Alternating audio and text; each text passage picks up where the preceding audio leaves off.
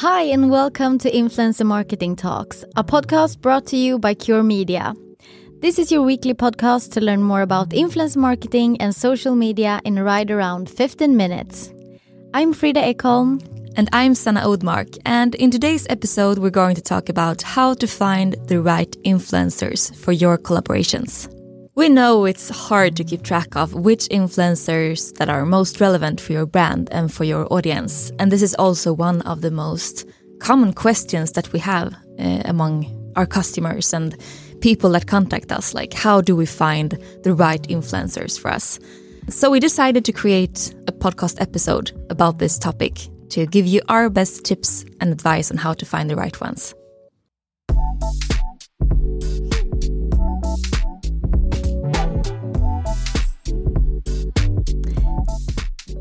So let's start with choosing an influencer based on your gut feeling is still quite common today, but this is something that you always need to avoid.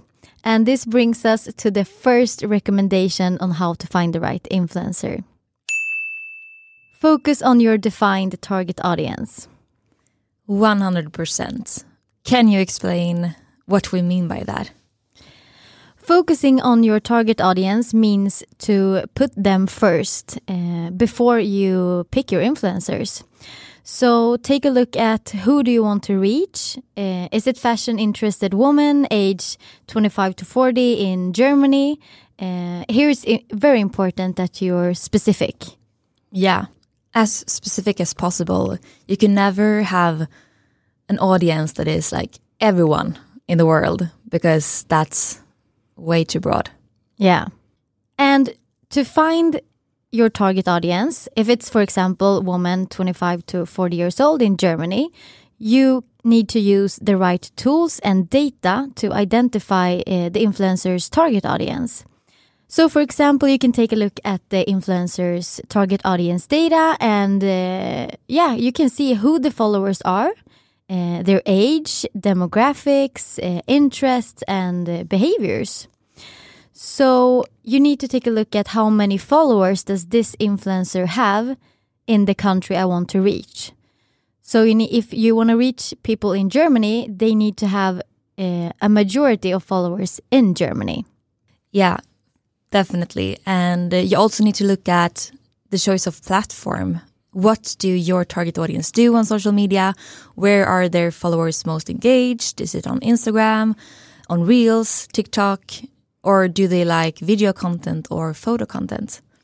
Yeah, and as of today, there's happening a lot in the social media sphere with new features, and we've seen TikTok getting increasingly popular over the last year. So you need to be on your toes and keep an eye on where your target audience likes to be. For sure. And I think saying that you should focus on your target audience may sound so obvious. Like, of course, that's like so old in marketing that you should focus on your target group. Yes, we know, but it's still a very common scenario in influencer marketing that marketeers tend to focus on which influencers they want to work with, even though they don't know if these influencers reach their audience. So what everyone needs to do once and for all is to shift the narrative from specific influencers to the bigger picture and to the audience. Who do you want to reach? Yeah, and don't follow recommendations from your friends or your kids on who's popular and who might be good for your brand. Because often if you can most often see an influencer and think that, okay, this person will most probably reach a woman in their 25 to 30. But that can be the opposite. It could be men in their 30 to 35. Yeah, the influencer does not have to reflect their followers at all, even though you can think so. So even though you trust your friends and family's recommendation, that's great, and that's what we all do. You should not do that here. You should look at the data as well. Very important. Okay, let's move on to the second. That is to make sure there's a brand fit. Yeah, so what do we mean by brand fit? Even though it's really important to look at the data, as we talked about in the first step, to look at the followers data and the target audience data, you also need to make sure there's a match between the influencers and your brand it needs to be trustworthy that he or she talks about your product or service. Your brand needs to match his or her daily life and the profile. So for example, just to illustrate, a fashion influencer with a focus on trendy clothes and outfits will not probably engage its followers if it comes to a product that is very far away from what this person normally talks about or what their life looks like. So it has to be a match between the influencer and your product. Otherwise, the credibility risks to be lost. Yeah, and this is super interesting subject as well. And I would recommend our previous episode with Jonas Colliander about the science of influencer marketing here, because he talks a bit about the importance of brand fit. Yeah, for sure. And also to mention, at Cure Media, we have a great operations team that researches influencers based on their data and previous performance in similar campaigns on soft values like brand fit. And this really needs a personal touch. So, and it takes time.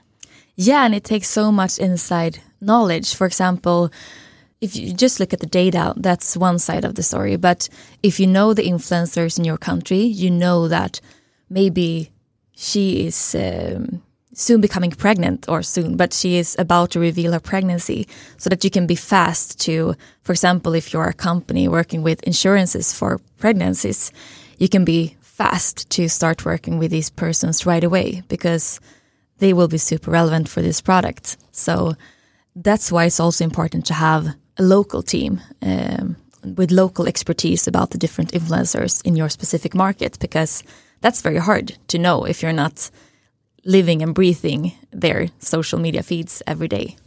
Really good point.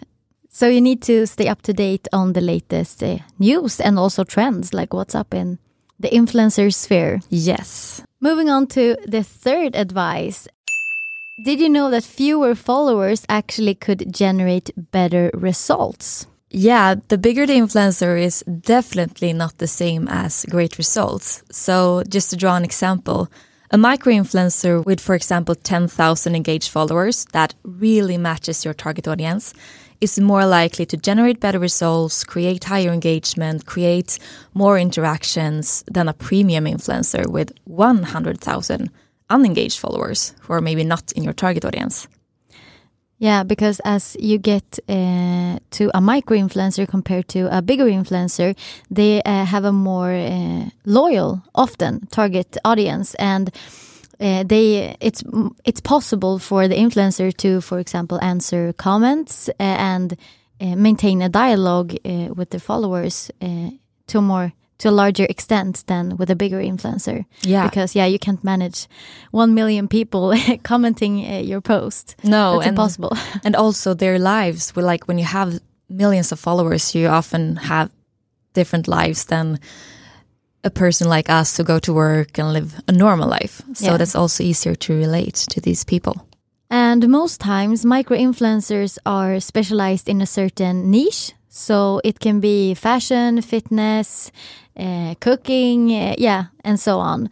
So when they're specialized in this niche, it means that they can offer their followers expert knowledge. And this is also really good for to match with relevant marketing.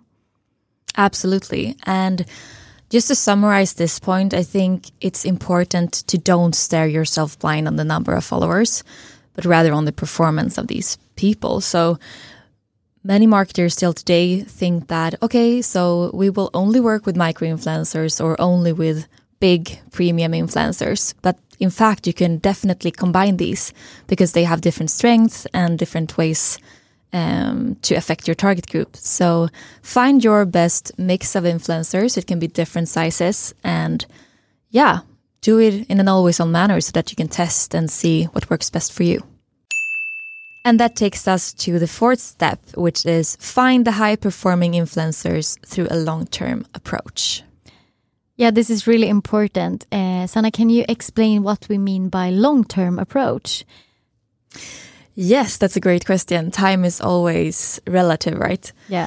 In our definition, when we say a long-term approach, it is at least a couple of months, 6 months, because when you have time to evaluate different influencers and see who performs best in reality, someone can look great on the data hand, like have the right followers, have the right data in place. But sometimes that doesn't help anyways, because it's so much more that makes it work. The messaging, the tone of voice, the style, so much soft factors, basically.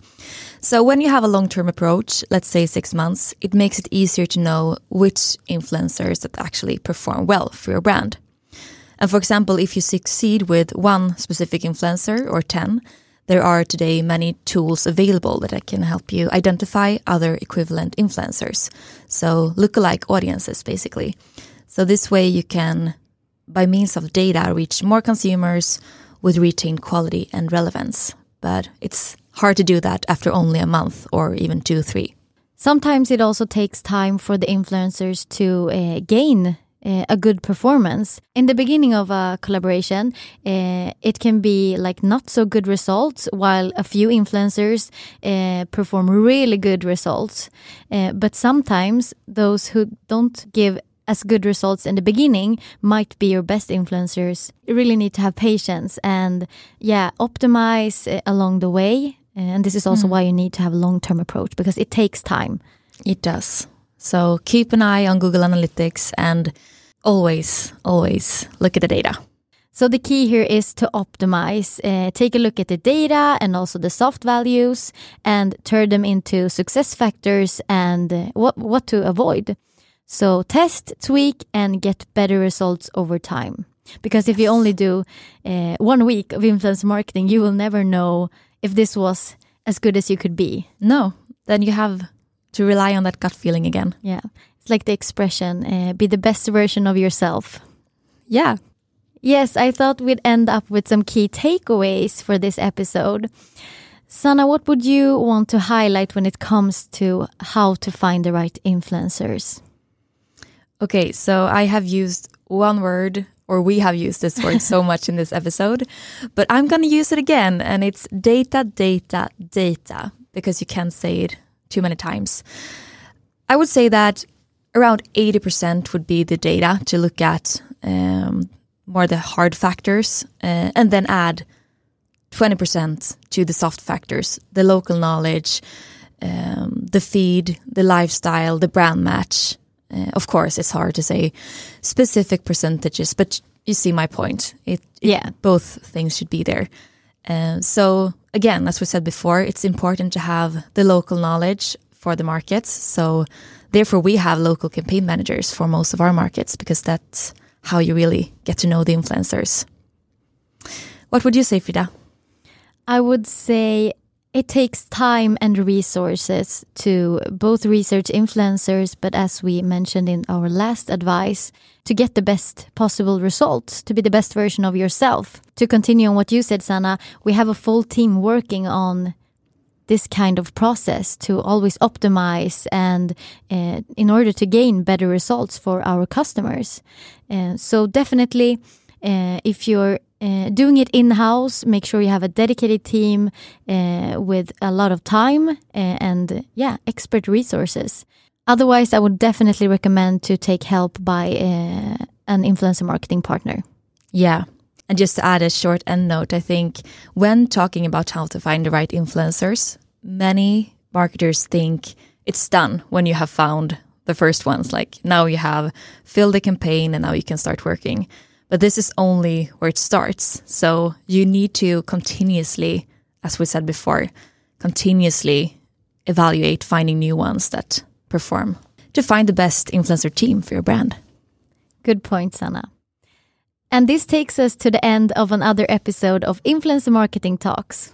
Make sure you follow us on our social media platforms at Cure Media to continue the conversation there.